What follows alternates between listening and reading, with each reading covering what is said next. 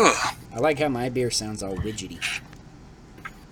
Because it's a widget beer? Yeah. Good old nitro stuff. Alright, welcome to Drink to the Past, the only podcast on the internet where I introduce it with a stupid subtitle of the only podcast where blank every week. The only podcast where blank every week. How is blank, anyway? Don't you worry about blank, let me worry about Planet Express. That was a Futurama quote. Yeah, you're welcome for that. That's what you were hoping for, wasn't it? I suppose. Alright, and here we are. I might have accidentally just had a small tab open where my window was with the thing that I closed, so if you saw that behind-the-scenes image on YouTube, then we're very sorry for your inconvenience. Anyways, my name is Sean Michael Patrick Thompson. As always, I'm your host of Drink to the Past, and I'm joined by my co-host, Chris, doesn't have a cool lightsaber desk lamp like me, Audette. Hi, I'm Chris. Nihilist Arby's is a thing, Audette. Glad to be back on the show. So, are we boycotting beef and cheddars or something? No, it's just Nihilist Arby's is a Twitter account, apparently. Cool. Good for them. And Good for them. Everybody's got to yeah. follow their dreams and make weird Twitter accounts, right? I'll drink to that. So, Chris, what you drinking? I am drinking what the fuck is this? An Odell Brewing Co. Cryo IPA. It's like a regular IPA, but with the volume turned down. Huh. Is that a good thing? It's like a hint of it's like an IPA but mild, as weird as that sounds. Huh. Like, so it's still got, like, flavor, but Right. it's, much less, flavorful. Much less bitter. Ah, Much less hoppy. okay. I had a hop tea earlier today. It was pretty good. I like those. I don't know if you've had them. They're a new brand of tea that brews all their tea with hops, which is kind of interesting. Gives a really unique flavors. That sounds very interesting. Yeah. I like tea anyway pretty well. This one I had was spruce tip tea with the hops in there, so it was that was pretty tasty. All right, shall we get into what you playing? Sure. All right, so Chris, what you playing? Well, other than the obvious, Minecraft. I've been playing a lot of If Dota 2. Minecraft wasn't obvious, you can check out our YouTube version for special streaming content and stuff of Minecraft in the podcast. Video footage, woo. I also have continued to play Stellaris, and I recently picked up a game that has had some interesting mixed reviews and started playing that, Carrion, where you play you're the Thing from the Thing. You go around killing and From the Thing, not from the Fantastic Four? No, not that Thing. Not that thing. Thing. The other thing. Like, that Thing is, like, he's a cool guy, I guess. Mm-hmm. Like, I'm not opposed to that Thing. Yeah, well, I don't mean to objectify him by saying that Thing. Right. I've got something related to what you are often drinking, is a left-hand nitro beer, but it is not the milk stout, which is obviously kind of their biggest beer, but the left-hand Flamingo Dreams Nitro, which is a berry blonde ale. It's mildly tart. It's not enough to where I would call it a sour, but it's just enough to give it like this interesting kind of flavor there. So that's actually pretty good. I don't like sours a lot, and I don't like blondes a ton, but sometimes, like, on either one, like, if they're just some weird fruity thing, then sometimes I'm like, yeah, alright, that's alright. And this is kind of a little bit of a blonde, a little bit of a sour, and a little bit of mostly some raspberries. So yeah, that's pretty good, because it's, I think it said raspberries, right? Yeah. Raspberries and black currant. So, Yeah, kind of a fruity little tart thing. Not too bad. Hmm. Got my special wooden mug here. Everything's cooler out of a wooden mug, right?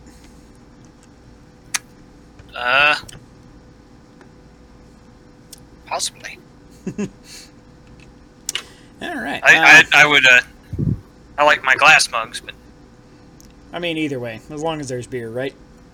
as long as there's beer. Yeah. Yeah. So myself, I have been playing a little bit more on Xbox Game Pass. So I started Final Fantasy 15, and the intro of that game was so bad that I just like gave up and played Breath of the Wild. Wow. Really? Yeah, which is weird because like I keep hearing good things about Final Fantasy 15 lately, so I figured I'd give it a shot. But the intro is just so bad, for just as many reasons as it can possibly be bad. Somehow it manages to like stack all of these possible bad intro things together into one ginormously terrible intro. And I was like, I want to go back to it, and I'm still probably going to go back to it, but it'll be a little tricky, because it did a lot of things that I just was not on board with.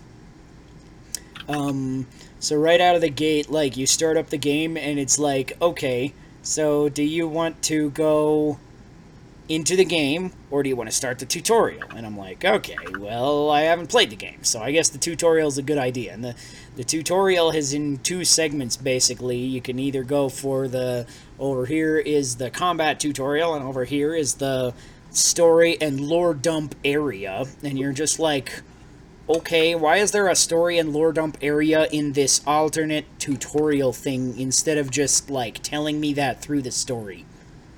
Right? That's weird, first of all. And then you go into the story lore dump area, and it's literally just an empty room with 4 tapestries. And if you push A next to the tapestry, it will tell you part of the lore of the world. And you're like, okay, why didn't you just do that in a cutscene or something? That was so randomly distributed. Like, there's no reason to distribute it that way. It's like, okay, I would be okay with a lore dump segment if you had done it differently. Even if you did, like, 4 posters that you click on to read about the lore, you could have, like, integrated that into the opening area of the game or something.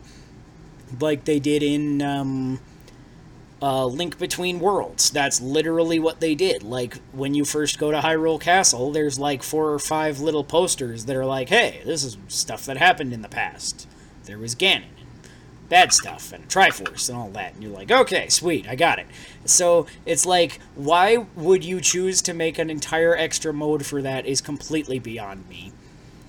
And then you go into the game, and it's like there's fire everywhere, and there's a monster, and it beats you up, and it's really confusing. And then it's like, okay, this is what happened before that. And you're like, okay, so why was I there? Why did you show me this random glimpse that I had no idea what was even going on other than fire? And then put me back before whatever just happened. World builders got a world build, I guess, and in this case, by world build, I mean bore the player with uninteresting lore details before they become plot relevant. Right, yeah. And, yeah, so I'm like, okay, that might be interesting to see how I get there, I guess, but by the time I actually get there, I feel like I'm going to forget that this part was at the start anyway. So, why was it there?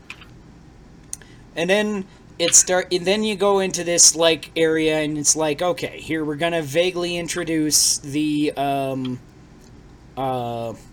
main character is Prince Noctis. You're this prince of this land that's getting invaded by this other land, and there's this tertiary land that you're engaged to the princess of that place, so you have to go there and, like, marry her so that you can tie your countries together, and something about that will make it okay to fight the bad guys.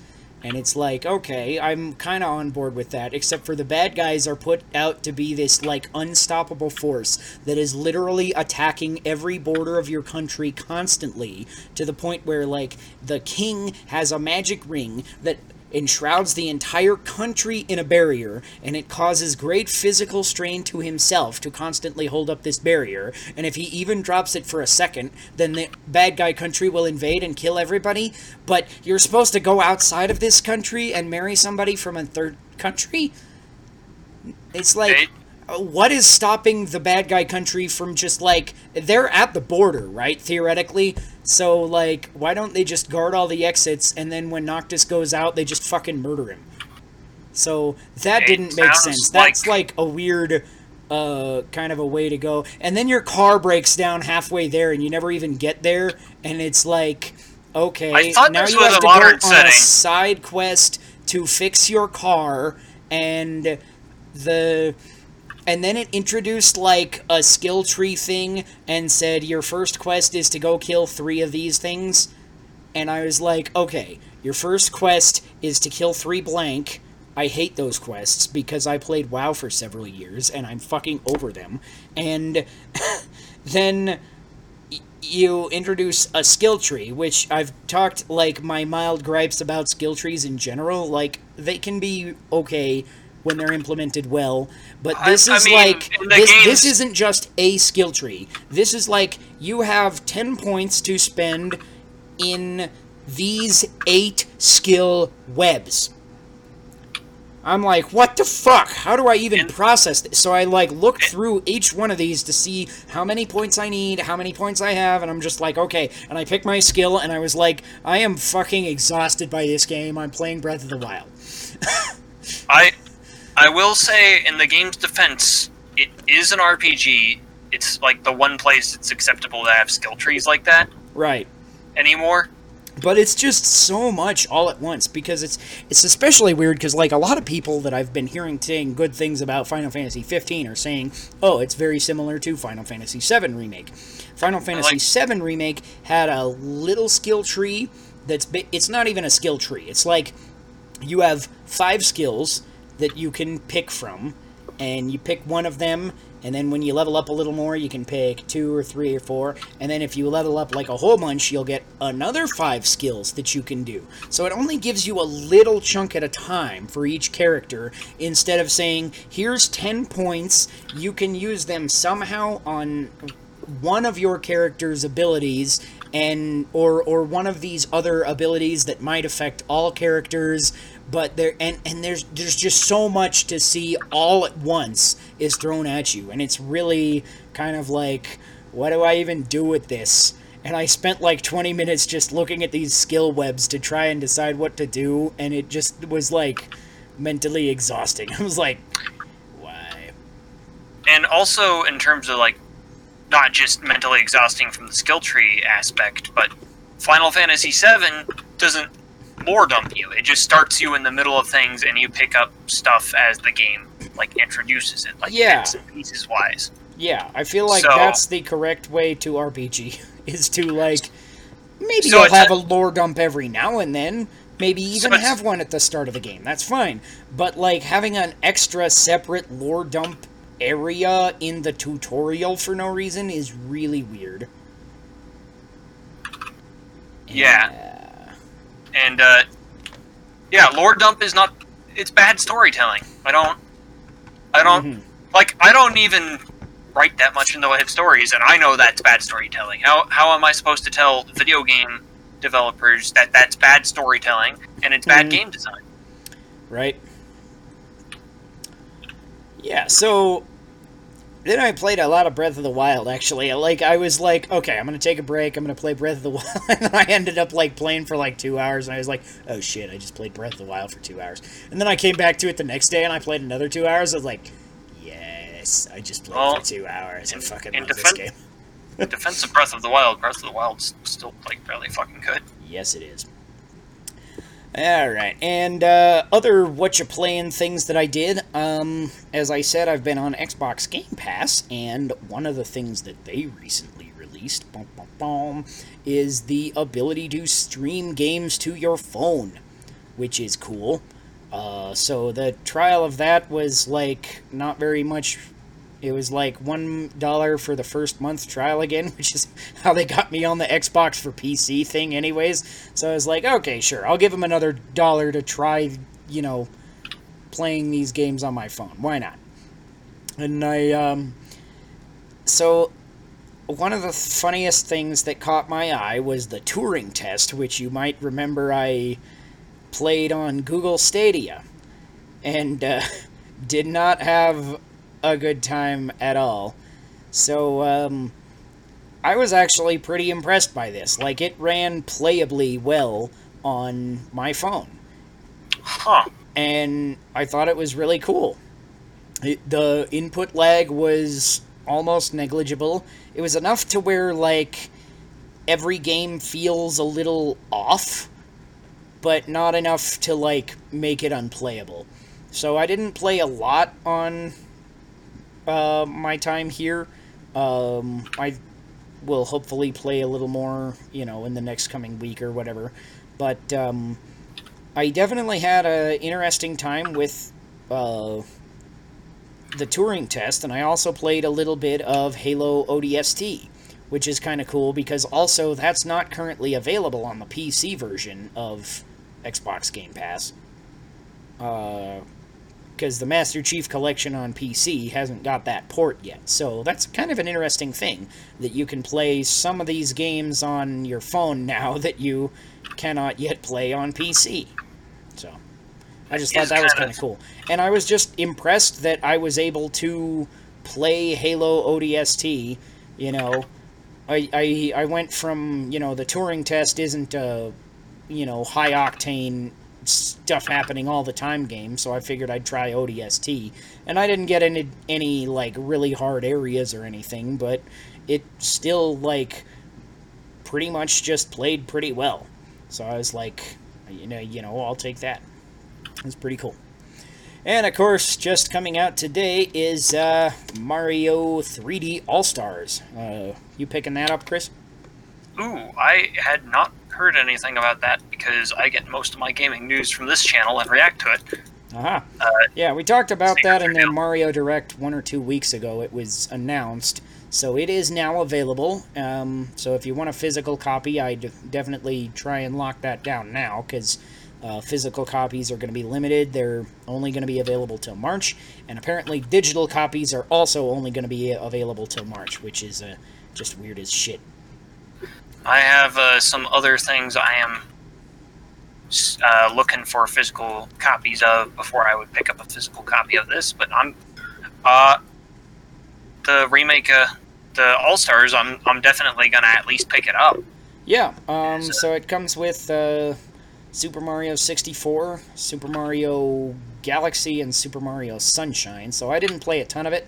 I played a little bit of Super Mario 64, which I still feel like is really, really clunky. I wish they'd done a little bit more to make this a bit more playable, and it's still not, like, terrible, but it's just, it feels really dated, and I feel like on a Switch remake, they could have just, like, fixed everything that, modernized it a little, Yeah, I don't think you or I are the target audience of Super Mario 64. Yeah, that's true.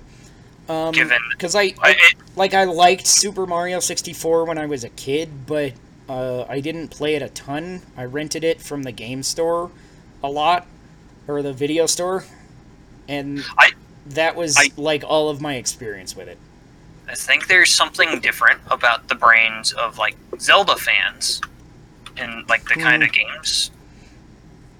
Right. And, like, did you like Banjo and Kazooie that much? I didn't play a lot of that either. I played that at a buddy's house, and I used to play that. They had an N64 big-ass console kiosk at the old McDonald's that I used to go to, and that was where I played most of my Banjo-Kazooie, but I didn't play a lot of that either, but I remember liking it okay, but not, like, a ton.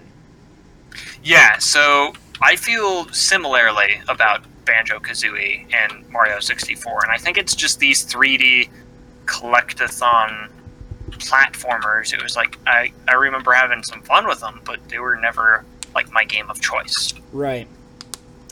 Yeah, and I feel like just like it's weird because as such a huge Ocarina of Time fan as I am, I will go back and replay Ocarina of Time on a yearly basis on 3DS or GameCube, and I feel like those versions of Ocarina of Time are more worth my time than even this fancy remade version of Super Mario 64. Because, Ocarina of Time, even 23, 24 years ago, let's see, when was that? 97, right? 98? Yes, anyways, 22, 23 years ago, Ocarina of Time had the significantly better camera controls. Like, the camera I am fighting constantly in Super Mario 64, and I'm just like, why didn't you just give me a full 360 view in the remake? I don't understand why we couldn't do that with modern hardware. I kind of understand there was more limited hardware back in the day, but Ocarina of Time, with their centering mechanic, just with you push Z and it centers the camera, at least worked around that to the extent where you could control the camera enough to where it was never a big issue. But now, this is constantly an issue, even in a remake with twin sticks. And I'm like, why does that have to be a thing? Yeah, that's kind of... I kind of get it for, preserving the original feel of the game, but at the same time, I'm kind of like, the original feel of the game was not as good as the original feel of Ocarina of Time. Fix it. I feel like, well, we're both biased, obviously. Yeah, that's fair. Both, we're Zelda fans primarily, I feel like. Mm-hmm. And Mario is... It's not like we don't like Mario. It's just right. It's just not Zelda. So, I feel like some of that, they may be keeping some of that to appeal to the people who really love Mario 64, who think it's one of the greatest games of all time. Yeah, because certainly there's plenty of those. I'm hearing people talk about Mario 64 like it's Ocarina of Time all the time. If not better than Ocarina of Time in some people's minds. So certainly there's, a little bit of bias, a little bit of, everybody has a different, tastes and all that. So I'm not, mad that it's the way it is, but it's I feel like they could have done just a tiny bit more to modernize it and really make it more presentable to a modern audience. Yeah. But, it is what it is. It's not, terrible. I also played a little bit of Mario Sunshine, and I'm really not sure what to make of that game yet, because I've, squirted 2 sludge-built piranha plants, and that's, all I've done. We are joined by a wild Nicholas. Oh. Yeah. So, I think Super Mario Sunshine is when the Super Mario games actually really started to take off for me. I never played it originally. The 3D ones. Mm-hmm. So that's I actually prefer that one over 64. So. Right. And of course, it's also got Super Mario Galaxy, which from the mechanical perspective, just to me looks the most interesting with all the crazy-ass gravity wells and shit. That just looks pretty fun. So I feel like I'm more excited to get into that, but I figured I'd, give these other ones that I never really gave a fair chance.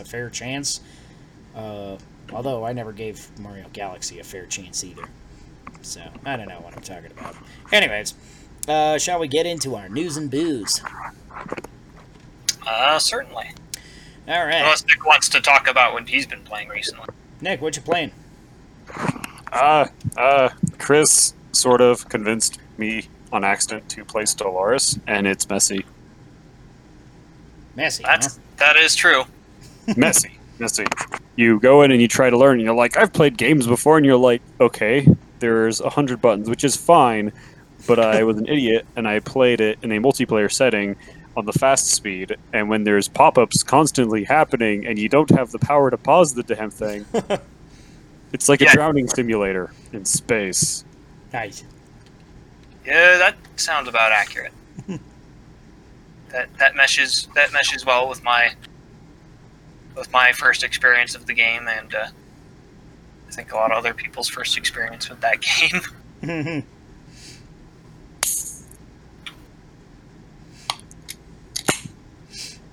Ooh, that sounded like a beer opening. That was really loud. Is it a beer? Indeed. Carry on with the news and booze. All right, well, news and booze anyways. So first piece of news and booze we already went over a little bit is Halo 3 ODST is coming to PC September 22nd. We didn't really go over that, but we kind of talked about ODST is now on mobile if you have Xbox Game Pass. So that's kind of interesting, again, that it's just there on mobile before it's coming. But anyways, I'm excited about this. ODST has literally the best firefight in any video game ever. Super fun. And it's really just a... Best firefight? Yeah. I think so. How do you mean? I've never Um, played it. I don't know, it's just a really fun mode, because back in the day I used to do a ton of these kind of things with my brothers on co-op, where we'd have our, four-man team split screen back, on original Xbox and some on 360, where you could actually do four-player split screen, and in these kind of modes, it's like you versus an infinite number of, never-ending enemies, and so it's, yeah, I always thought it was a lot of fun just to kind of, work together and see how long you can last. So this one was one that we played a whole ton. We used to play some of the old Ghost Recons, had these kind of modes, and heard that some of the old Gears of War. They probably still have it in Gears of War. We played a lot of Gears of War 2 and 3, I think, had good... I think they called it Horde mode, but it's the same thing. It's firefight mode, Horde mode, or whatever you want to call it. So, yeah, I always thought that was a ton of fun. Alright, as long as we're in the news and booze, let's rate these beers. Chris, what'd you rate that beer? The cryo is always, I'm like, 13? Like I said, it's like an IPA, but, a bit muted. Less IPA-y. Yeah, so it's obviously not a bad thing. I Right. like my IPAs. Yeah. I like stronger IPAs, I would say. Mm-hmm. This Or I Flamingo like Dreams IPAs would that be- taste more like IPAs than Right. not. This Flamingo Dreams would definitely be a really good, just hot summer night relaxing beer. I say that about a lot of beers, but that's, there's a lot of beers. Hot summer for night, that kinda- relaxing beer. Yeah. Sounds like an Check out advertising this campaign. Hot summer night relaxing beer. It's so relaxing, you could have it on a hot summer night. It is still technically summer, so, Yeah, so yeah, definitely a time and place for this. Just enough tartness to make it interesting without just being like, look, I'm a sour because sours are popular. I like sours. Sours are popular. Was anyone the target of that particular remark? There's a brewery down the road from where I used to live that just makes like shitloads of sours, and every time I go there I order their guest taps because I'm just like, I don't want 12 sours, I want a fucking stout. Oh, I'm sure your sours are wonderful, but I don't want 12 sours. Why Sours do are you have this many? Why do you have Sours are- nothing else? sours are most certainly a sometimes food. Yeah. sometimes food. Mm-hmm. Nick, what you drinking? Just a Coors Banquet. All right. What do you rate that on a Give it a scale of twirl. 3 to 17? It's good, but I had to pay for it, so 10. All right. This one I'm gonna I'm gonna give this a 12. It's nice. Good for a sour-ish thing. Next piece of news and booze. Doom 64 is getting a physical release from Limited Run Games on Switch and PS4. The Switch version will have a special edition, which includes a commemorative metal Nintendo 64 cartridge. Which is just fucking cool. I'm just like, can I just order the cartridge? I already have the game digitally, and I'm not like that into it that I want. 64? No, it doesn't. Limited Run has sometimes made limited runs of actual Nintendo 64 cartridges and stuff like that. Currently, they actually still have up. You can pre-order Shantae for Game Boy Color. They're actually doing a Game Boy Color release. Are you serious? Yeah, you can. I might go out and order that tonight. Yeah, it's on right now. So as soon as payday comes around, I was thinking of doing that because playing the original Shantae, I believe Shantae and Shantae Risky's Revenge both are available for Game Boy Color, but I could be wrong. So check out Limited Run Games official website for all the details. But there's also different special editions that come with all sorts of crazy stuff because that's what Limited Run Games does. But yeah, this Doom 64 one I thought was really cool because I'm just a huge Doom guy. 64 is not my favorite Doom, but it's a really fun one, and if I didn't own it, I would probably be all over this. But right now, I'm just like, all I want is the metal cartridge. Because it's fucking cool. There's always overpriced after retail on eBay. Yep. That's how that works. Alright. And then we have a couple of bigger ones to go through here. So, 2 days ago, there was a Nintendo Direct Mini Partner Showcase, which actually had a very good reception, because these mini partner showcases that they've been doing have generally been not very well received. People are just like, okay, you showed us a bunch of stuff, but nobody cares. But these ones actually had some higher octane announcements. So the first two announcements were both Monster Hunter.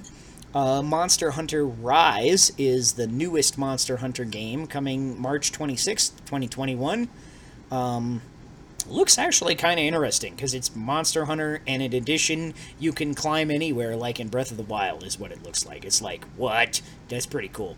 And Monster Hunter Stories 2, Wings of Ruin, is coming out summer 2021. So, both of those look kind of interesting. I'm not a huge Monster Hunter guy, but they look cool. I might pick up one of them or something. I don't know. I haven't decided, because I've always eyed Monster Hunter from the side. I've tried a couple of them and not really got into them, so maybe I'll get them. You guys into Monster Hunter? Monster Hunter has been. I think my experience with it is very similar to yours, where I've looked at it, I'm like, okay, that looks kind of cool, I guess. Mm-hmm. And I've just never got into it. Seems like it takes a lot. It's a very effortful game to get into. Yeah, from the ones that I've played, I played a little bit of one on Wii. I think was Monster Hunter Try. Yeah. And it was okay, but it certainly had a learning curve. And I played the demo of one of the Monster Hunter... I forget which this one was called, but it was the demo for it on Wii U.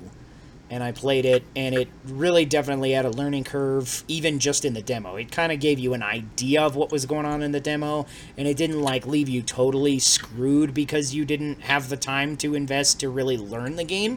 But it still was just yeah, I'm not sure I want to get into this. But some of the other more modern Monster Hunters seem to be... Monster Hunter World is reviewed for... for not doing that quite as bad and being a little friendlier to newer incoming people to the series and stuff like that. And these ones, I guess Monster Hunter Stories is a little bit of a spin-off, so Stories 2 might be more in my wheelhouse. I'm not sure. I don't know. I'll check them out. Maybe one of them.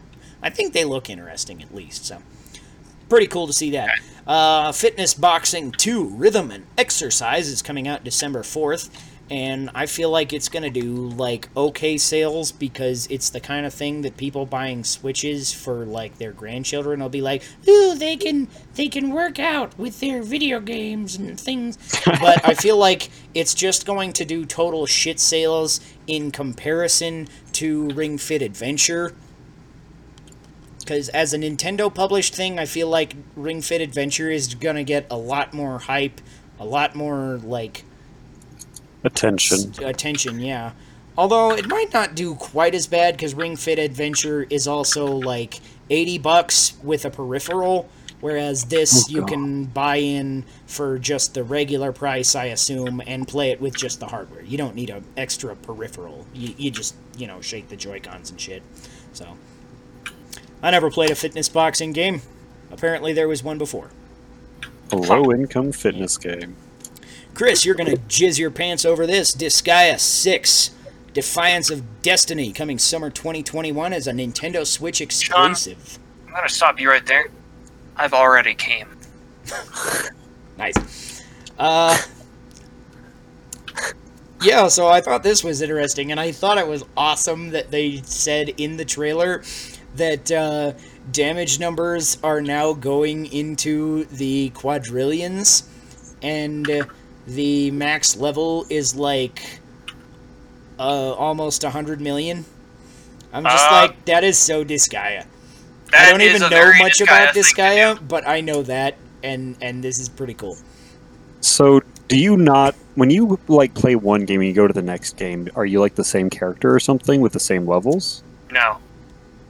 So you start at one each time, and oh god. You start at one and you go up. That's right. And now you can go up to 999 million. Like, max this out, you nerds. Yeah. And they will. People who play... Like, I decided... I have 2 different Disgaea 2 save files, where I think I hit level 999. Or max level, basically, on both of them. And then I have my Disgaea 1 save file that I did that on. I'm still working on Disgaea 5. Mm-hmm. Well, speaking of Disgaea 5, if you're interested in that, Disgaea 5 Complete will have a game trial which will be free to play for any Nintendo Switch Online subscribers, which came out the day of the Direct, I believe. So that should be live now, and you can try Disgaea 5 Complete just to see if you like it, if you have the Nintendo Switch Online membership. That's pretty cool. That would be even cooler if I hadn't already bought Disgaea 5 twice. Right. Next thing was Empire of Sin. Is kind of an interesting looking game, but the trailer was really bad, I feel like, because, like, the music was... I feel like the music in the trailer was, like, written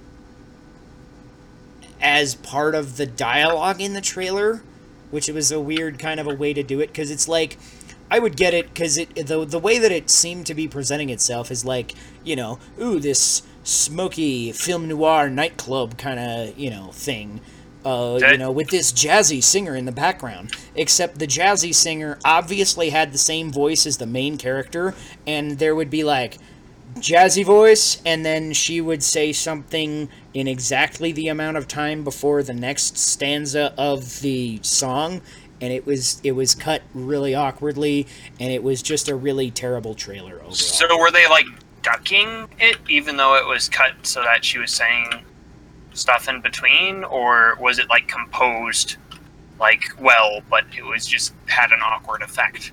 I'm not sure. I would guess that it was composed with this idea in mind, just by the way that it was presented, that they composed it specifically for the trailer in order to intersperse her dialogue within it, which is just weird. Didn't come across very well. Basically, the point of the game, though, is that you're some kind of chick who runs a gang that's rival to Al Capone, so it's a vaguely neat premise, although it really showed diddly squat about gameplay, so I have no idea what to feel about this game, but the trailer was bad. Game might be okay. That's When basically will what I'm game saying. developers learn cinematic trailers aren't acceptable, except in the case of Deadly Premonition, where, come on, everybody's playing for Agent York. Sniper Elite 4 is coming holiday 2020. I've never played any of the Sniper Elite games. They look kind of generic shootery. The Long Dark is shadow dropped. I forgot what that was. PGA Tour 2K21 is coming to Nintendo Switch later. Hades shadow dropped. This game looked kind of interesting. It looks a little Diablo-ish, but It's a roguelike. yeah, looks kind of cool. There was a trailer for this, I don't know, several months ago. I feel like Looks kind of like a mix between like Diablo and The Binding of Isaac, of all things. yeah. So yeah, that looks kind of neat. And it shadow dropped, so that's available now. Balan Wonderland. Chris, you have any feelings about this? I don't even know what that is. Okay. I believe it's from the guys that made Nights into Dreams, is what I heard, but I could be wrong on that. So, and it has a similar weird trippiness to Nights into Dreams, because you use weird costumes with unique abilities to progress through this place. I put it in my notes. You use costumes with unique abilities to progress through an acid trip. Balan Wonderland. Yeah. It looks super weird, but maybe kind of interesting. It has a similar vibe to Nights into Dreams, where everything is just a little surreal and what the fuck. Sounds interesting. I kind of want to look more into it now. Yeah. But I am hoping that this game is kind of a better game than Knight's Journey into Dreams, which was the Wii sequel, it was alright. Was not what I would call a great game. I'm gonna check a message real quick, so my thing is going to go here. Alright, so we are not getting Emmy and Kevin today, and that's okay. So, our buddy Kevin was possibly coming tonight, but he decided not to. And now you can see that on here, and I will tag him on Twitter and embarrass him with this screenshot, and it will be hilarious. Or not, I'm not really sure. Anyways, so, sorry Kevin, we missed you. Anyways, let's get back to... How do I get back to your stream? Oh, shit, what did I do? Technical difficulties, people. This There part we will go. definitely not be edited out in post because we're not. What do we look like? Fancy people? I'm a lazy idiot. I'm not gonna... I don't do post-production. I finish my beer while I'm uploading it to Podbean. That's what I do. The most post production there is stitching clips together. Mm-hmm. Sometimes, Sometimes. like if it's only if it's absolutely necessary. Right. Yeah. Alright. Anywho, Rune Factory 5 is coming 2021. Play any of the Rune Factory games? No, they always looked interesting to me, but they were. Yeah, at a I'm time. not really into that style of game. They don't look bad, and I've never heard, like, terrible things, but it's just not a game not a style of game I care about that much. Is this the like Harvest Moon or like Harvest Moon plus Dungeon or what? Yeah, that kind of thing. I've just never really been into that genre, whatever it is you call it. The farm simulator genre. Yeah. I mean, I like that I genre. actually like that genre too. And Mhm. is it, have I told the story about how my friend got my wife pregnant? Not again. No, what happened? So it was about 10 years of age or so. I was playing Harvest Moon on the Harvest Moon 64, Harvest Moon for the Nintendo 64 there. In case 64 wasn't obvious enough, 64. It wasn't the version of Harvest Moon 64 that came out for Game Boy Advance. Did it come out in 64? It did not come out in 64. I think that was, other things were happening at that time. But I had recently married this girl in game. I finally had successfully done this, and was she hot? Yeah, I mean, to my 10-year-old brain, yes. You're like, so it has boobs, whatever. I'll take it. So my friend, he wanted to borrow this game, and I was like, okay. So I lent it to him for a few months, and then when I got the game back, my wife was pregnant, or she may have already had a baby, I'm not sure.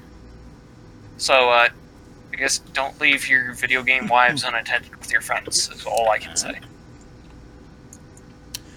And the last piece of news from the Nintendo Direct was Ori and the Will of the Wisps shadow dropped yesterday, and there's a physical special edition also coming. So that's kind of cool. I think the support on Nintendo from Xbox Game Studios is just kind of cool, and I really fucking want Halo. Please, somebody, like, email Phil Spencer and tell him to put Halo on Switch, for fuck's sake. That's just 2 first names. Never trust a guy who has 2 first names. We don't trust you, Phil Spencer. You're not Drink to the Past approved, apparently. Sorry. He's obviously a lizard man who got his translator. A bad translator. Yeah! My last name is Thompson, and with my when me and my wife were trying to pick kid names, like, she would always suggest like these like names that were last names, like what about Mackenzie? And I'm like, you can't have 2 last names as your name. Mackenzie Thompson. What is she, a lizard person? Right. Which is hilarious because I have a cousin, McKinley Thompson, which is 2 last names, but that works somehow. But maybe she's a lizard. Mean you're part lizard person? Hold on, let me email my cousin. Are you a lizard person? You need to know for a friend. Right, yeah. All right. And then the next thing is there was also a PlayStation 5 showcase, which actually I forgot to put my full notes in the thing, so I have them on these sticky notes here. Sticky notes. Yeah. So this thing fucking started off with a bang. Final Fantasy 16 is coming out as a PlayStation 5 exclusive next year. Holy shit. What? Trailer looks badass as fuck. I want it. Based on the last 3 Final Fantasies, my hopes aren't too high. Right? But we'll see. I thought the trailer looked a lot more interesting than any of the last several Final Fantasies. I was not a fan of 13. I don't know if I'm a fan of 15 yet. We've been over that. I don't know if anyone is a fan of 13. At least 15 has people who I've heard like one person talk nicely about Final Fantasy 13, and I'm just like, how much crack did you smoke before that? It's so bad. Like, it doesn't even try to be good. It doesn't even try to be good. That was the game I got as a senior year graduation present. And it was like, hey bitch, welcome to adulthood. This is how things really are. Shitty as fuck. Fortunately, most things have been, better since then. But nice. Next, there was a trailer for Spider-Man Miles Morales, which looks pretty cool. Morales. The gameplay looks similar to the first PS4 Spider-Man. This is also coming to PS4, which is a little bit interesting and has some people like, oh, Sony said they weren't going to do stuff as cross-gen games. They were only going to do it on PS5. And I'm just like, whatever. More people get to play it. Who fucking cares? Right? Indeed. It is kind of silly to have console exclusives at all. Since they're being paid off by console companies. Right. I mean, that's exactly what happens. Mm. That's I understand the part of- business sense, so I'm not, like, majorly upset by it or nothing. But if it's exclusive, A, you're a dick, and B, you're potentially losing out on profit if your game is actually really good. so most exclusivity contracts are only for a limited period of time. Mhm. So they usually are, but they're usually heavily financially incentivized. So they get extra money for going exclusive, and then it's a limited time exclusivity deal.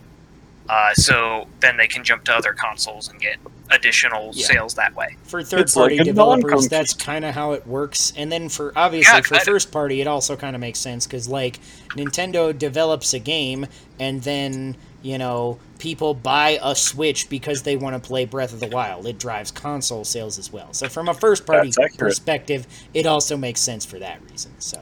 For your flagship titles, though, like Breath of the Wild, it makes sense. Yeah. Next trailer was for Hogwarts Legacy, which is a Harry Potter game, which we've briefly touched on why we don't like J.K. Rowling, but She's a Nazi now, right? yeah, something like that. May as well. She She hates just bacon. What a bitch! No, Oh my god! no, not bacon. I'm not that drunk yet, I swear. I didn't have 96 ounces of Guinness before we fucking started. It was We- just we 96 probably- grams of Coke. we probably don't want to get into it here, but Right, anyways, the Harry Potter fans are weird about this, because, like, most of them are like, oh my god, it looks so good! Oh, but J.K. Rowling. So it's like, it's a little bit awkward, but generally fan it seems base. to be Limbo. relatively well received. the only thing I can enjoy anymore in that world is Wingardium Leviosa. Oh, and Wingardium Leviosa too. Leviosa! Ah, Ronald, Accio. stop. Boom. I hope we're not copyright striked for that. Next piece of why, news. Oni? I hope they even notice. Only if you copyright strike us because you're listening to this for some reason. Like, what? Why? Wouldn't it Fuck- be also, flattering to fuck get you. a DMCA request? I think it would. DMCA stands for Devil May Cry Association. Sure, why not? I'm good with that.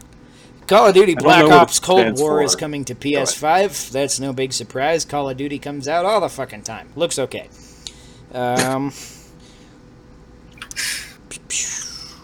There will be a free alpha test of Black Ops Cold War for PS4, which is starting the 18th through the 20th. So that's today through Sunday, basically. So if you log on PS4 right now, you can try Call of Duty Black Ops Cold War for free.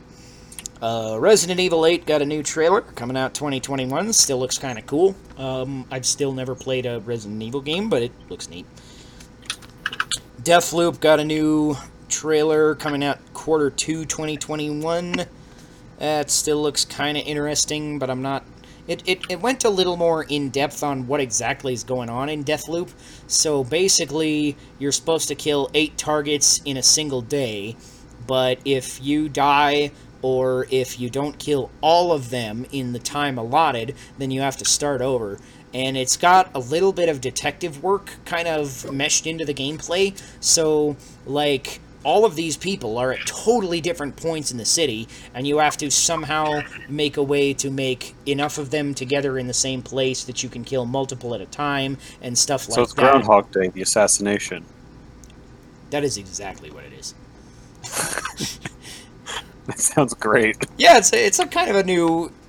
It's an interesting idea for an assassination game, and you kind of have to look through, like, because, like, the example it gave is, like, okay, this guy is invited to a party for another guy you're gonna kill, but he blows it off because he wins some award or something, so you have to kill the guy that tells him he gets the award or some bullshit like that in order for him to go to the party or something. So it's like got a lot of these interconnecting things.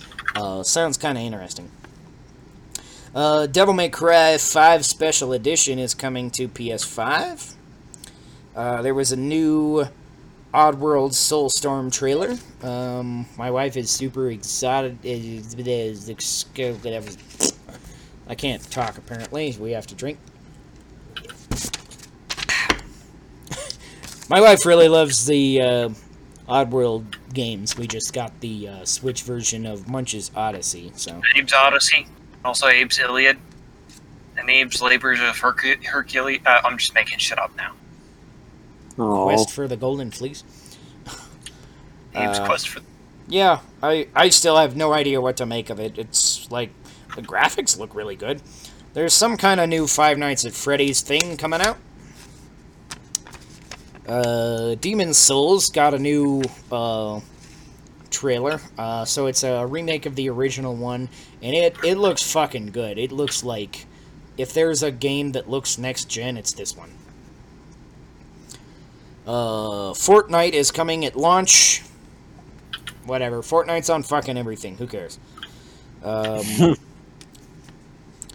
And there is a PlayStation Plus collection coming. So that's the part I did put in my notes. So if you are subscribed to PlayStation Plus, when PS5 comes out, PlayStation Plus will include God of War, Bloodborne, Monster Hunter World, Final Fantasy 15, Fallout 4, Mortal Kombat 10, Uncharted 4, Ratchet & Clank for PS4, Days Gone, Until Dawn, Detroit Become Human, Battlefield 1, Infamous Second Son, Batman, Arkham Knight, The Last Guardian, The Last of Us Remastered, Persona 5, and Resident Evil 7, all included in the subscription right the fuck when you get your PS5.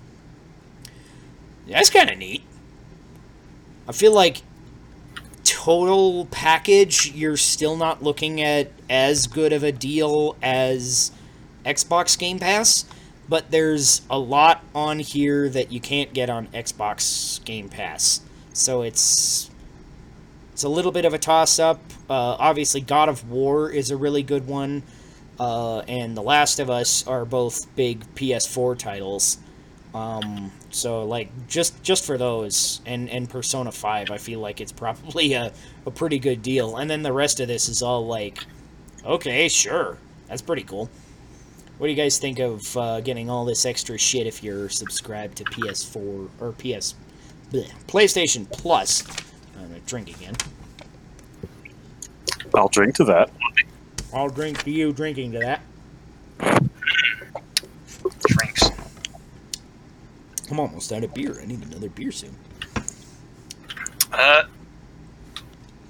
mean, I guess that's cool for the people subscribed to that. It's I don't know. I always feel weird about those package deals. It's like buying cable. So this isn't gonna convince you to buy a PS4 or a PS5 or nothing, to buy a PS5, subscribe, and get like 20 games that are... I mean, those are all pretty like high quality fucking games. Yeah. Plus like, whatever else happens to be on... my buying process is, and pretty much always has been, I want this one game. For Switch, it was Breath of the Wild. And Same. I pick up the system for that.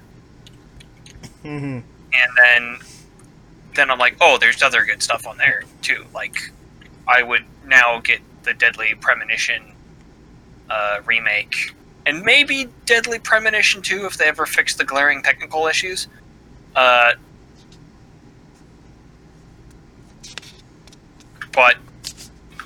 I didn't set out to get those. I can just get them now because I have the system for the one game I got it for. Right. And the last piece of news and booze is the last piece from this PlayStation showcase is the PlayStation 5 will be releasing November 12th.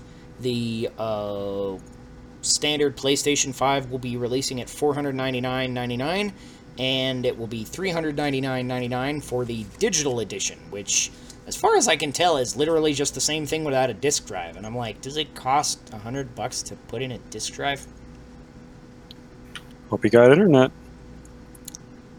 Yeah. Which, I don't know. I'm like, I understand kind of the appeal of a digital-only device, and for the $100 off, it's not a bad deal, but I'm just like, physical collection for life.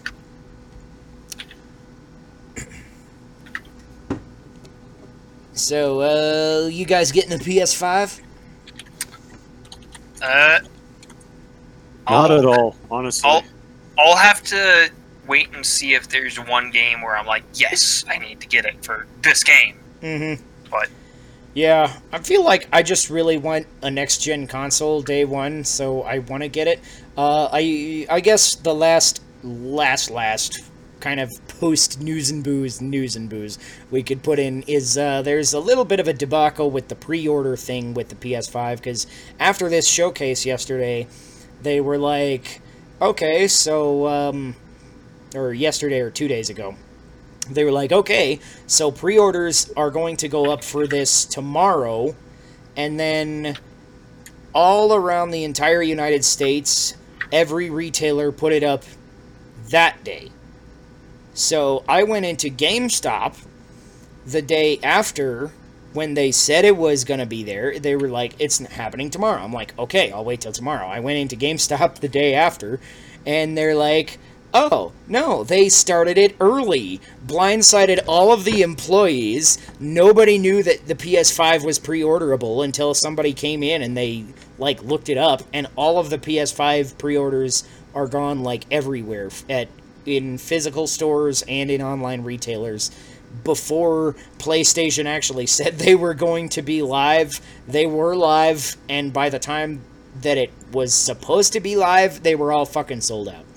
That is some serious mismanagement. Yeah, and I'm like, I wonder how much of that was on the retailers and how much of it was on Sony, because I feel like maybe there was some amount of both, but it's really kind of hard to tell from my perspective, like, you know, who's more in the wrong, or was it all just the retailers all made terrible decisions, or what? Yeah. It's weird. And with that, I shall get more beer. And poof, I'm back with a magical milk stout, which is one of Chris's go-tos here. From Wow, Left Hand. incredible. Yeah. Never It was saw that almost like you teleported and grabbed that beer in front of my very eyes. That's exactly what I did. You didn't see How did me he pause do the that? video recording and walk over there and pee. Yeah, Nick and I didn't talk about, like, Rick and Morty for, like, a good 30 seconds there at all. Nice. Chris, do you usually get this in bottles or cans? I usually get bottles, but, Yeah.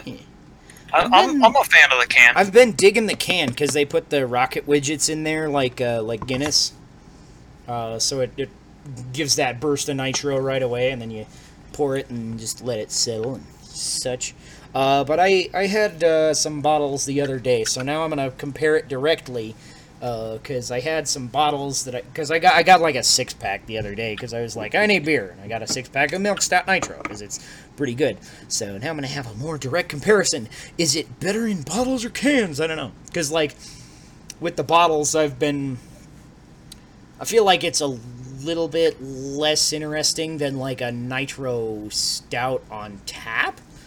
Not to say that it's bad or anything, and it's certainly better if you open the bottle and put it in a glass than it is just out of the bottle, because it kind of re-nitrogenates it if you pour it real hard and and let it settle. I'm not totally sure how that works, but it's totally a thing, and it's way better in a glass. Anyways, so See, we'll see if set you up for the pun. I'm a hard poor man. Goddamn. Stammering. You gotta not do it when you deliver or something like that. Yeah, something like that. Kind of like babies. When you deliver babies, you shouldn't stammer. Is that how that works? So you'll never get it out. All right, shall we move on to our table topic? Yes. Table Please topic rescue me for from this today. hell I've created for myself. Table topic for today: how often should the GM let players take back decisions? And after that, we'll get into how many second chances should players get, because I feel like those are a little bit related, but not quite the same thing. So first, let's kind of tackle that. How often should the GM let players take back decisions? Do you think there's an appropriate time and an inappropriate time? Yes. Yes. And Nick, why don't you go first? I know what I'm going to say. And Okay. I want to see if I'm going to step on your toes here. The articulation is in process. Bear with me here. So if you have a player who does a thing, and blah, blah, blah, something happens, and they're like, I want to take that back. You only really want to do that if the thing they did was not working the way intended because of an abstract ruling that they weren't aware of. For example, if they cast a spell and it does a thing and it doesn't work the way they thought it was going to work, it did something different. They're like, wait, but it was supposed to do this. And you're like, no, it doesn't do that. The spell doesn't work that way. You can point to it and you're like, see, it doesn't do that. If you think about it, blah, blah, blah. And then in those situations, I either A, let them take it back, or B, say, okay, it works the way you intend, but it's not going to work again. Right, I can kind of see that, especially with new players when they're just like kind of getting used to the system, even or spellcasting in general, or various effects like that. And even as a veteran player, I've had occasional things like that where I'm like new to a system and I don't quite understand how it works, or stuff like that, where it's like, okay, I'm gonna do X thing, and then GM is like, okay, X result happens, and I'm like, wait, was it common knowledge that X result is a thing? You know, would I have known that was a potential outcome? Because if I knew that was a potential outcome, I'd be weighing the risk and reward, you know, depending on what it was. Like, right, which is why, as a DM, I would encourage players to inform me ahead of time if they're going to try something that they think might not work. It kind of ruins the surprise aspect of whatever that thing is, but you can kind of give them the heads up so they can be like, oh, it's totally not going to work like that, and your character would know this, and here's why. Or they can say, all right, sounds good. Oh, what the hell? I don't know. Sorry, I'm reacting to something. Or they can say that. It's a gelatinous cube. I didn't know there was gelatinous cubes in Minecraft. Yes, they can be quite annoying, in fact.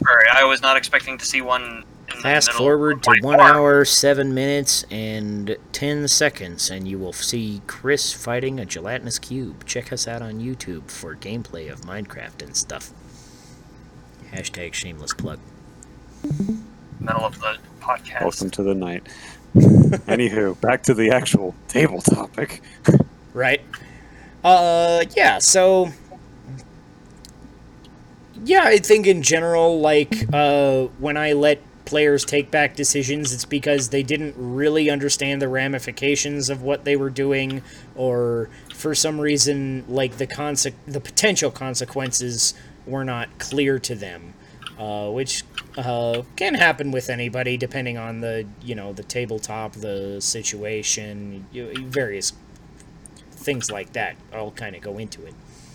Right. And of course, limitations to that are situations where it's a surprise, the effect. You're like, I'm going to cast a spell on the thing to turn it into a bird, and then it just turns into a dragon. You're like, what? Obviously, that's a surprise instance. Right, yeah. Of course, there's potential for abuse in that, but that's some really meta shit at that point. So it's not even worth thinking about. It's just, does your player suck? Check yes or no.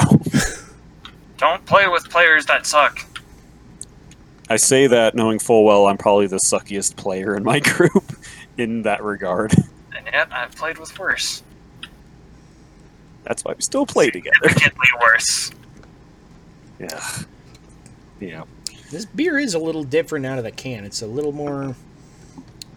I feel a little thicker on the mouthfeel, and a little more kind of coffee and chocolatiness kind of come out of the can as opposed to the bottle. That's quite good. I like that in general, but actually I feel like this is better than most of the times I've had it. Even on tap, which is strange. I wouldn't expect it to be better out of a can than on tap. Although, maybe they don't have the right nitro ratio or something. So. So we're Very good. actually all in agreement on this particular topic, and there's no further discussion to be had. Yeah, I didn't even get to say my thing because you guys said my thing for me. Make the consequences clear to the players. Right. Yeah. This is why I go so much into. Recently, I've been so hard on making consequences clear to players. Chris said hard on. I did say hard on. I'll drink to that. Hard on is another word for boner. Yes, we're aware, Sean. You're aware, Sean? Answers You the turn best into me ED under the doctors full in the moon? world. What? What? I've totally lost track of what I was going to say. So is I there was ever gonna a time when a player has asked you to take back a decision and you just didn't think it was justified and you wouldn't let him? Or is there a situation that could potentially happen there that would happen? I don't think I've ever had a player ask to take back a decision because they... and I was like, no, you are wrong to take back that decision. Mm-hmm. You want to, but there are plenty of. I feel like I almost have an opposite problem where sometimes I'll say something in the moment and I'll be like, "All right, here's an unexpected consequence of what happens," and then I was like, in retrospect, it should have been obvious that this was going to happen, but the player didn't complain or anything, so. I guess we're golden. I don't know. Right. A lot of stuff obvious on the DM's side, though. So Yeah. Yeah. So why did they do that? yeah. Players are stupid. They are apparently stupid. I addendum. Players do not have access to the DM's actually knowing perception of the world. Yeah. The DM's worldview is the world. Yeah. It's time for me to breed some sheep. So what do you think about DMs that don't necessarily, let a player take back a decision, but, a player makes a decision that's probably bad, and they say, are you sure that's what you want to do? Something like that. What do you think about DMs kind of steering the decision towards non-stupidity? Or Well, I actually don't. away from unintended towards that. consequences? I just I don't try to steer them away from things. I make sure they're aware of what they're doing. If it wasn't obvious, because sometimes I'm like, that is profoundly stupid. I'm probably failed in my description. But beyond that concept, I'm not going to hold your hand. And so I guess I get into when do you no longer let someone take something back? And I think that's when it's too late. Mm-hmm. Something happened too long ago, or it's something they've seen before and they should have known better as a player, and those end up being the things that they can't take back. Oh, you're all drunk and tired because you've been playing too long? Yes, the giant rug mimic eats the party. Deal with it. Why are you saying you drink when you play D&D? Yeah. Mm. Unless I'm on a character I really care about. I never drink when I'm playing D&D. I don't think you ever except drink when while I'm playing Godric. D&D. I did not drink while playing Godric. Even I if someone feel like teleported that's a me. compliment in some ways. It is! I was both terrified and attached to a character. Let me see. He's holding up the drink side, but it's upside down, so I guess that means I gotta drink twice? I don't know. Drink as much as you damn well please. I'm gonna give this Wait. beer a 15. This I've- is surprisingly good. I've gone on a rant on this very topic before, Mm-hmm. but the "are you sure" is unclear communication that you should not do if you're running a game. Mm-hmm. What you should do instead is, if the player is making a decision that seems obviously stupid, you should be like, okay, why are you making this decision? You should try and get at their decision making process. And if they say Right. they might have a justification for it, they might be like, oh, I think that I know this seems stupid, but here's what I think is going to happen. You can be like, oh, okay, and you might. But at that point, as GM, you might be like, well, your character would know that won't work because blank, right? Yeah. So Yeah. at that point, that's a theoretical possibility Or- as well. and then sometimes they'll be like, "Oh, I'm making this because obvious thing that everybody else seems to know, but this guy hasn't picked up on yet." You re-describe the situation. You say, and also there's this thing in there that makes that a bad idea. And then player says, "Oh shit! I'm sorry. If I had seen that, I totally would have done that." Yeah, Been there. I am not perfect at this. I am far from perfect at this. There was once a time when an encounter started because everybody thought there were 27 fewer skeletons than there were. Sans Josh. I was there for that. But He said there's 3 no, I said 30. skeletons around the throne room. Everyone heard 3 except for One me person and heard Josh. 3. The rest of us heard 3. Fucking Coloradans. Their lack of T's. 13. And then, like, 5 rounds later or something, like, we get involved with the thing, and then Chris is like, "Alright, the 30 skeletons stand up." We're like, "What the fuck? There's 30 skeletons?" He's like, "Yeah, I said." I'm like, "No, you said there's 3. So It's too late to take it back, though. was you guys knew something was up.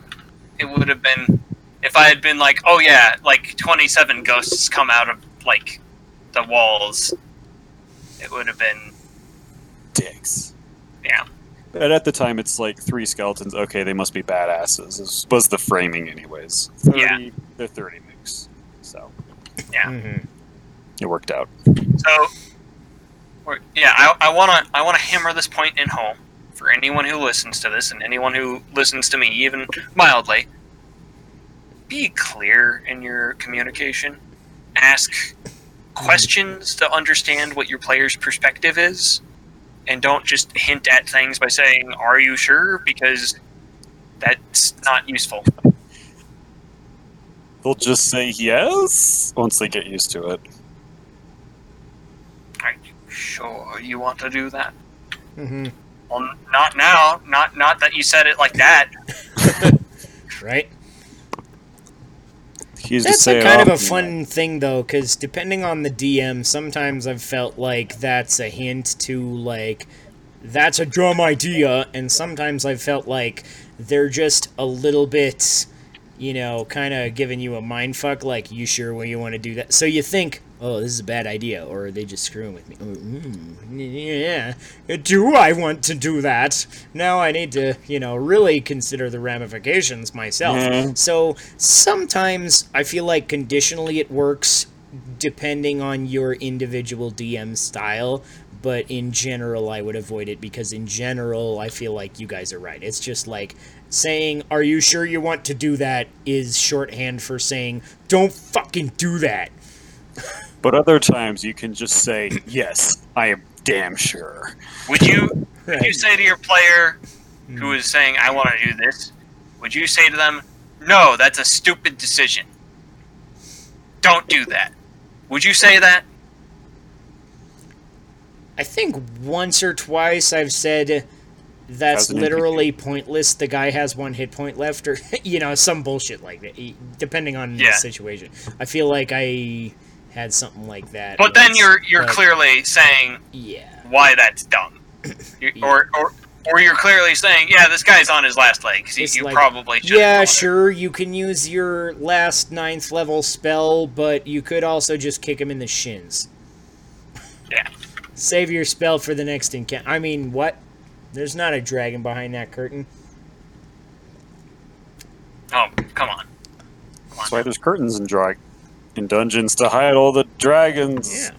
You cut down the curtain and the dragon comes out and he starts, like, you know, beating you up and shooting you with his shotgun. Hate Right. when the dragon comes out, gets all over my pants. Or my pants Just do a there second. anyway. So What? what about the other part of this question, though? How many second chances should players get? Because I feel like that's a little more open-ended, because a second chance can mean kind of a lot of things, depending on the situation. I would do the good old cop-out answer of,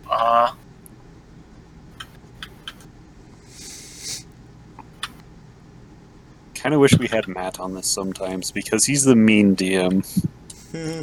of our little triangle. Yeah. Chris is the nice DM. Did you Hear just that? dye your sheep green? Yeah. Wow. It What grows does back PETA green think too. about that? That's the sort of shit that should keep you up at night. Say. Yeah, second chances.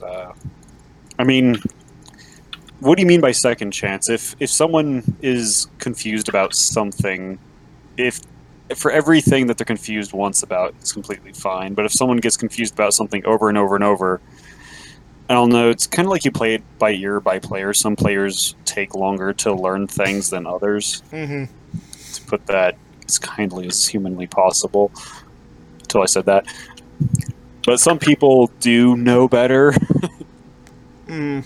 Well, you would probably be like less patient with, say, me than you would be with some other Yeah. players. So if Chris is fucking I don't know though. He wouldn't do that, so it's kind of hard. So if Chris was like, oh, I didn't know that would happen, knowing that I would basically just grandfather in the result, like, okay, you thought it would happen this way. It's a little bit too late. We'll just let it slide. That's theoretically bordering into the meta player is psychologically gaming the DM in order to win. Which don't do that, Don't do that. I've done it. I'm a bastard. you bastard. How dare you? But that's actually an interesting point in itself that I thought of this week. It's when you're trying to figure out a tough situation, it's the tough situation versus you. So you have to figure out both the situation as well as the DM's interpretation of how the world works in order to resolve that, which forces you to be psychologically analyzing your DM to interact with situations. That's a whole other topic on. So You shouldn't have to play a guess what the DM is thinking game to, play the fucking game. How do you make sure? yeah, but you have to play a guess what the NPC is thinking game, which is influenced by the DM's worldview. Yeah, that's kind of a different thing.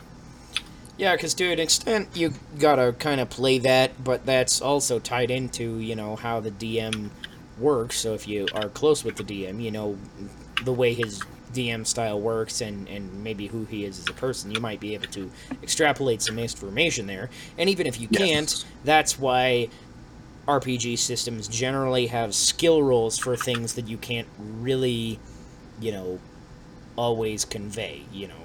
There's usually some kind of way to convey that through the mechanics. For sure. I think skill system just got a point in the win field. Yeah, Good point. For me, I'm still of the opinion that skill systems tend to be for social interaction, they can be player disempowering, but you are right. That is heavily DM dependent, and it depends on, clear fucking creepers. It depends on clear communication on, like, hey, this guy doesn't seem interested in this course of conversation, or this guy's been, like, dragging your attention back to his family lineage a lot, kind of thing. Basically, like verbal signposts for things where things like body language and basic what the NPC seems to be interested in, so players can work on it that way. Right. Kind of at more as an adventure gamey interactive kind of thing. I still prefer the talking it out method over a skill system. Yeah. And the only thing I think that the only situation I would not prefer that in is with the GM of who is there to basically be like, oh, you don't know what this guy is thinking. Everything you say and do with him is wrong. You're going about it the wrong way. Well, I'll never tell someone that, but I'll certainly be thinking it. Very likely. It's like the NPCs are pulling a fast one on you sometimes.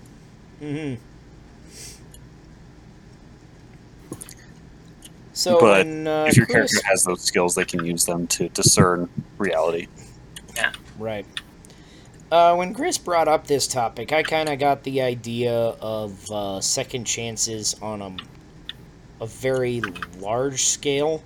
Where, like, one of the things that I kind of like to do is, like, it doesn't come up a whole ton, but, like, if somebody loses in battle to a big NPC or a big boss villain or something, then I like to have that mean something in the world.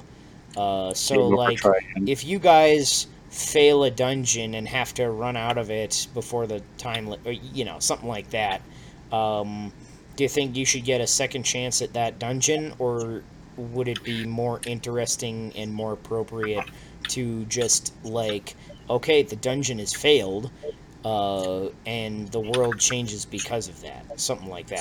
I think that second one you've said is better, so long as the change isn't, oh, you failed the dungeon, game over. Right. Well, Yeah, it depends if on what it's- the dungeon is. Oh, Yeah, but it can literally be you failed the dungeon, and now the world is ending and you have to flee the planet. That But happened later to us. on, you can drop a quest line saying, hey, you can save the planet you accidentally fucked. Are you in? mhm. That also happened to us once. Yeah, I feel like we played most of a campaign that almost got back to something like that, huh? So I think second chances, but wrapped up as more interesting things are good. Unless it's like an arena style game where they're like, oh, we failed the thing, let's Mhm. try again. You know, Right. like if I put a literal arena in my game. hmm And then there's the most common kind of second chance, which is just player mortality, lethality, Yeah. which is the most obvious form of this, and I think we've talked about it before, so no sense going back into it. hmm But All right. So, anything else on our table topic? Kind of final thoughts, or any more big points we want to get out of the way before we move on?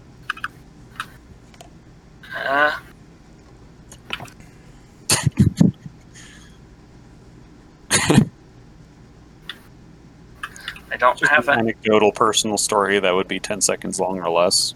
Okay. I failed to change a boss's sex/gender. I didn't know that that would happen, but because I failed that, I blew myself up to kill him. Mm-hmm. Yeah. Nice. And was still given a second chance because of how the system's made, Yeah. Although if I which I meta took advantage of. That does have to be, system dependent a little bit, I think. although That's if I another had rabbit hole we could go down. if I had really been like it, I could have been like, okay, that cool thing you want to do where you sacrifice yourself to do this, that's not gonna you're not gonna get a second chance in this event. But I knew you wouldn't, because meta psychological analysis is a fucking factor. mm-hmm. Now that I said that, he's going to kill me next time. I think I'm a revenge seeker. I'm gonna seek revenge on you, Nick. No, I don't think you will. I'll just have to be a little more cautious this time. Well, I mean, that particular game is built so that if you roll the same result on dismemberment twice, that's when you die. Yeah. And so if I roll that same result, I'm dead. If you roll that same result, I'm going to laugh and also feel kind of bad. That's dice. That's And poor gambling. choices. Don't lose your other arm. Trying not to. Alright, shall we move on? Yeah. Alright, so the What? video game topic for today Oh, is how much trial and error makes... trial and error. Learn to talk, noob. drink. How much trial and error makes a game fun. Because some games thrive off of being like all trial and error, and you kind of have to just keep on trucking until you kind of understand the system more, or find a new way to approach the puzzle, stuff like that. And some of them are like, here's a tutorial of how to kill this enemy specifically. I would say there is a certain kind of game where you're like, oh, you need to just do things trial and error, constantly over and over before you even make a little bit of progress, and I get bored with those really fast. Yeah. It's not even like that they're hard, because difficulty's fine. It's that I'm making zero progress, and I've been at this for like several hours. Well, I would describe Spelunky as being that, and that game's a lot of fun. I feel like you can see yourself making progress, like marginal progress with Spelunky. You're like, oh, I You made gain it. knowledge. You're like, oh, I make it to the jungles more often. Oh, I know how to deal with this thing now. Oh, I should stop trying to rob shopkeepers because they always kill me. You say that. Yeah, well, knowing and doing are different things.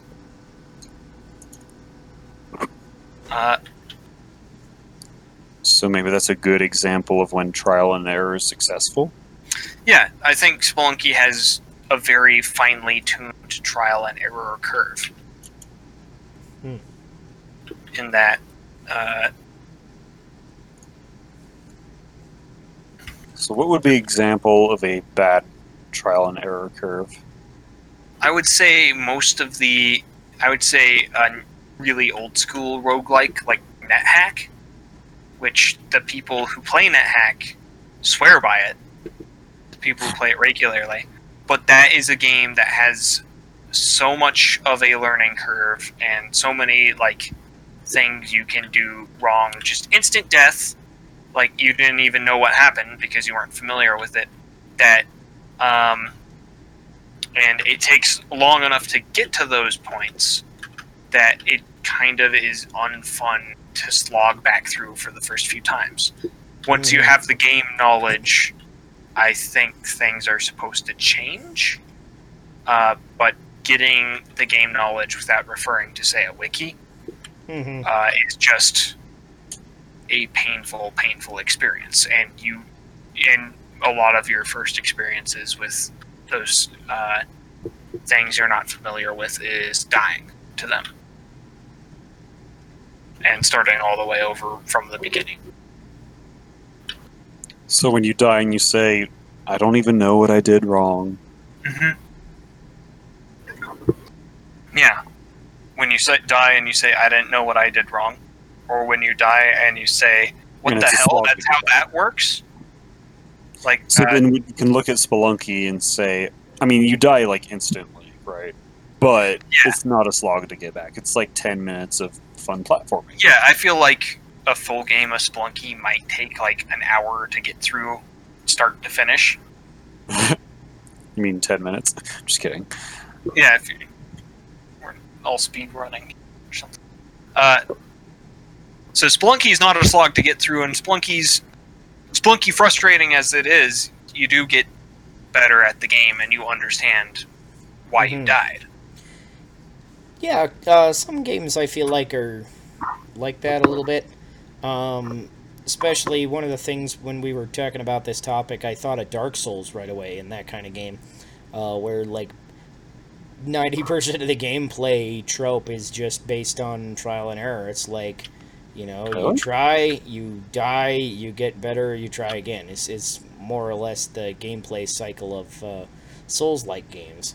So, but at what point does that just become tedious? I don't know, because I've never really got into a Souls game. So the Because I first felt like it time- got tedious pretty quickly in Dark Souls 3, but at the same time I wasn't really into the combat, so maybe if I gave it a little more time I'd get more into the combat or something like that. So The only time I actually remember those games getting tedious on me and felt punishing for doing trial and error, the first time I played to the end boss, and the walk to the end boss is like 5 minutes long when you have to respawn, but I just didn't have the right gear or skill or whatever. But it felt like every time I played against him, he'd kill me, and I didn't really understand why. So I just kept walking back over and over. Even like 20 attempts, right, is about when you're starting to grasp it. But with that 5-minute walk, what's 20 times 5? That's 100 minutes I've spent just walking, just to try my skills on this boss. And that walk is what killed it for me. I never even completed it on that playthrough. And that's a very important point, I think, is that when you fail something, getting back to the point, and this is the point you were probably just making, getting back to that point where you failed so you can try again, try something new, is critical. It's the same reason why in a game where you expected to die a lot, long death screens are killer. Yeah. Imagine Super Meat Boy, but every death screen just said you died for 5 seconds. Be a completely different experience. That was another thing that turned me off a little bit from Dark Souls 3, is I kind of got into it, and, I think I'm doing okay, and then I die again, and I'm like, okay, well, that's okay, I can spring back, but it comes up with the, you died, and then, you respawn, and you have to go find your shit, and it's like, all that, and it's like, then you play games like Celeste, where it's like, you die, and then it doesn't even load. It just puts you back on the fucking ledge so you can try and again, and you'll probably die again. Lots and lots and lots. Yeah. Celeste is definitely a game how they do. Yeah, it's weird how they do the same thing as Dark Souls, but in a totally different way, yeah. Yeah. Well, I think Dark Souls also benefits from... I wouldn't call it just a pure trial and error game, because there is, I assume there's still like the gearing up aspect in 3, and you can theoretically grind. There's other options for getting through things if you don't have, quote, sufficient skill to handle the challenge. So, but yeah, still an issue where you face it, even if the designers intended it or not.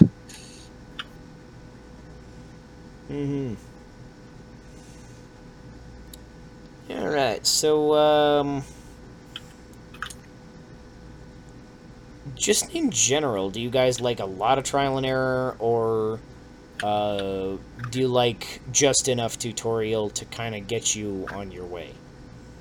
Which would you prefer? Noita is a game with a ton of trial and error in it. I'd say a lot of fun.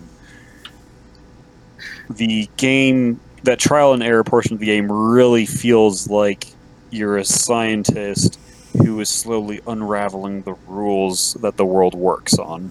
And I think that's an engaging experience. Granted, you die every time, and it takes a while to get, quote-unquote, get back or whatever, but every playthrough is a little different. So it's like you have new experiments to try out. There is enough interesting variation in Noita to keep you entertained for a long time.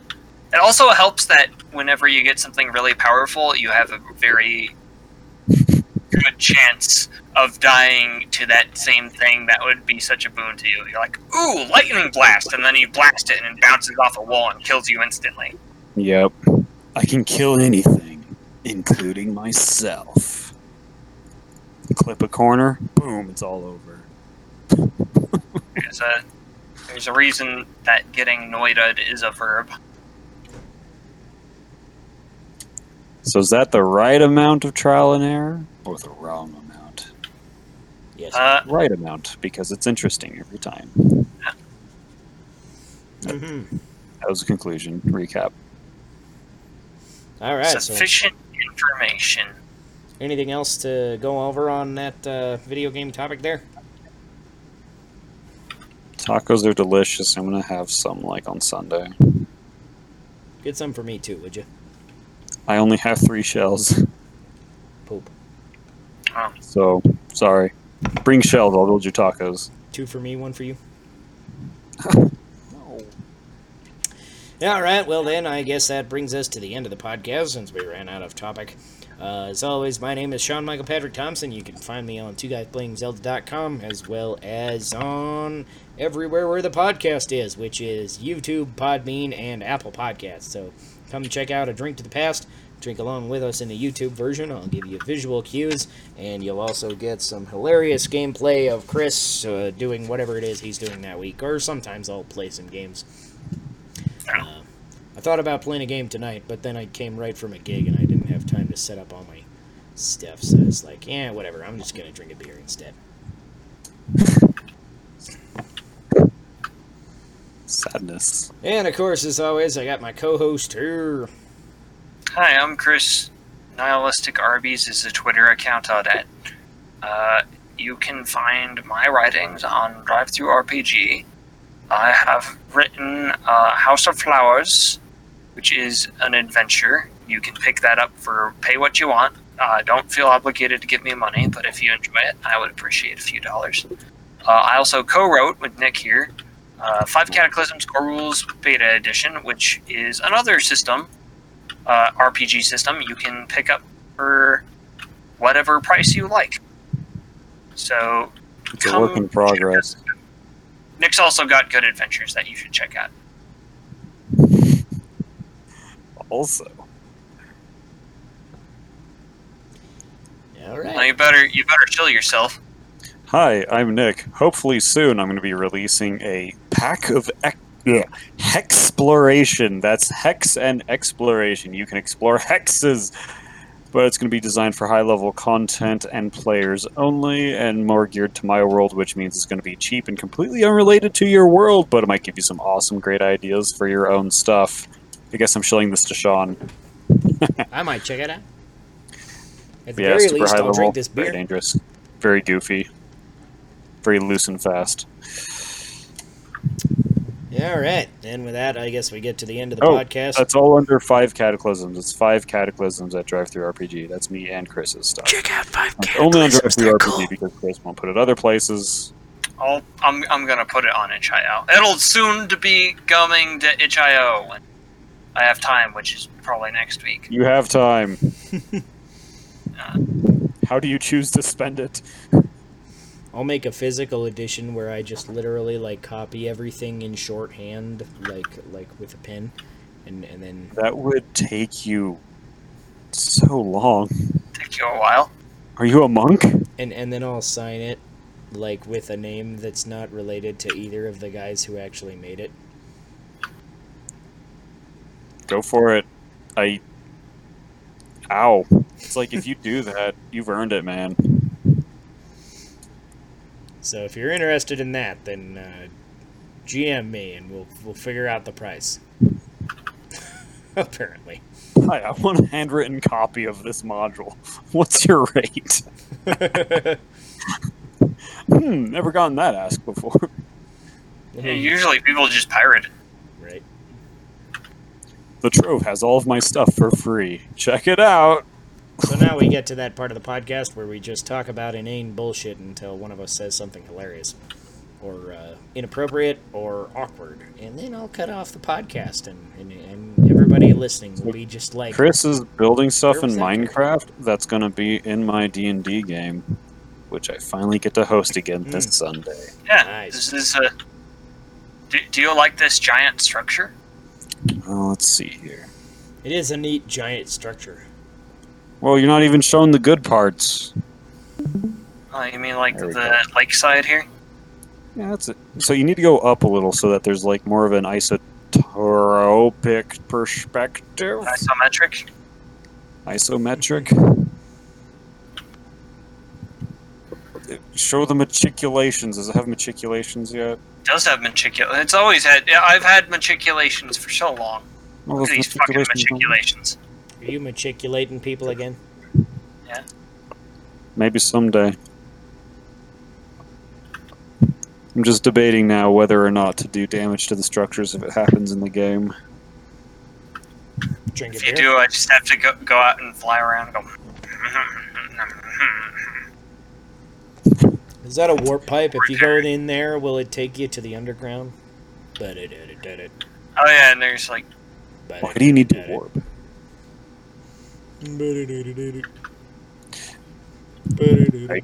Oh no! I just pissed off all the zombie pigmen. God damn it! That sounds about right. Oh yeah, this is his giant cool room. It still has snow on the floor for some reason. Because I haven't cleaned it all off. Looks like a mess. Did you Once you change the... clean it up. What? All right. Okay. We're not We're doing gonna anything awkward. Yeah, that seems to be the issue here, doesn't it? I'm kind You of can't dozing force off slightly. awkwardness. Does that help? Awkwardness has to happen naturally. What? I'll shove my awkward wherever I want it.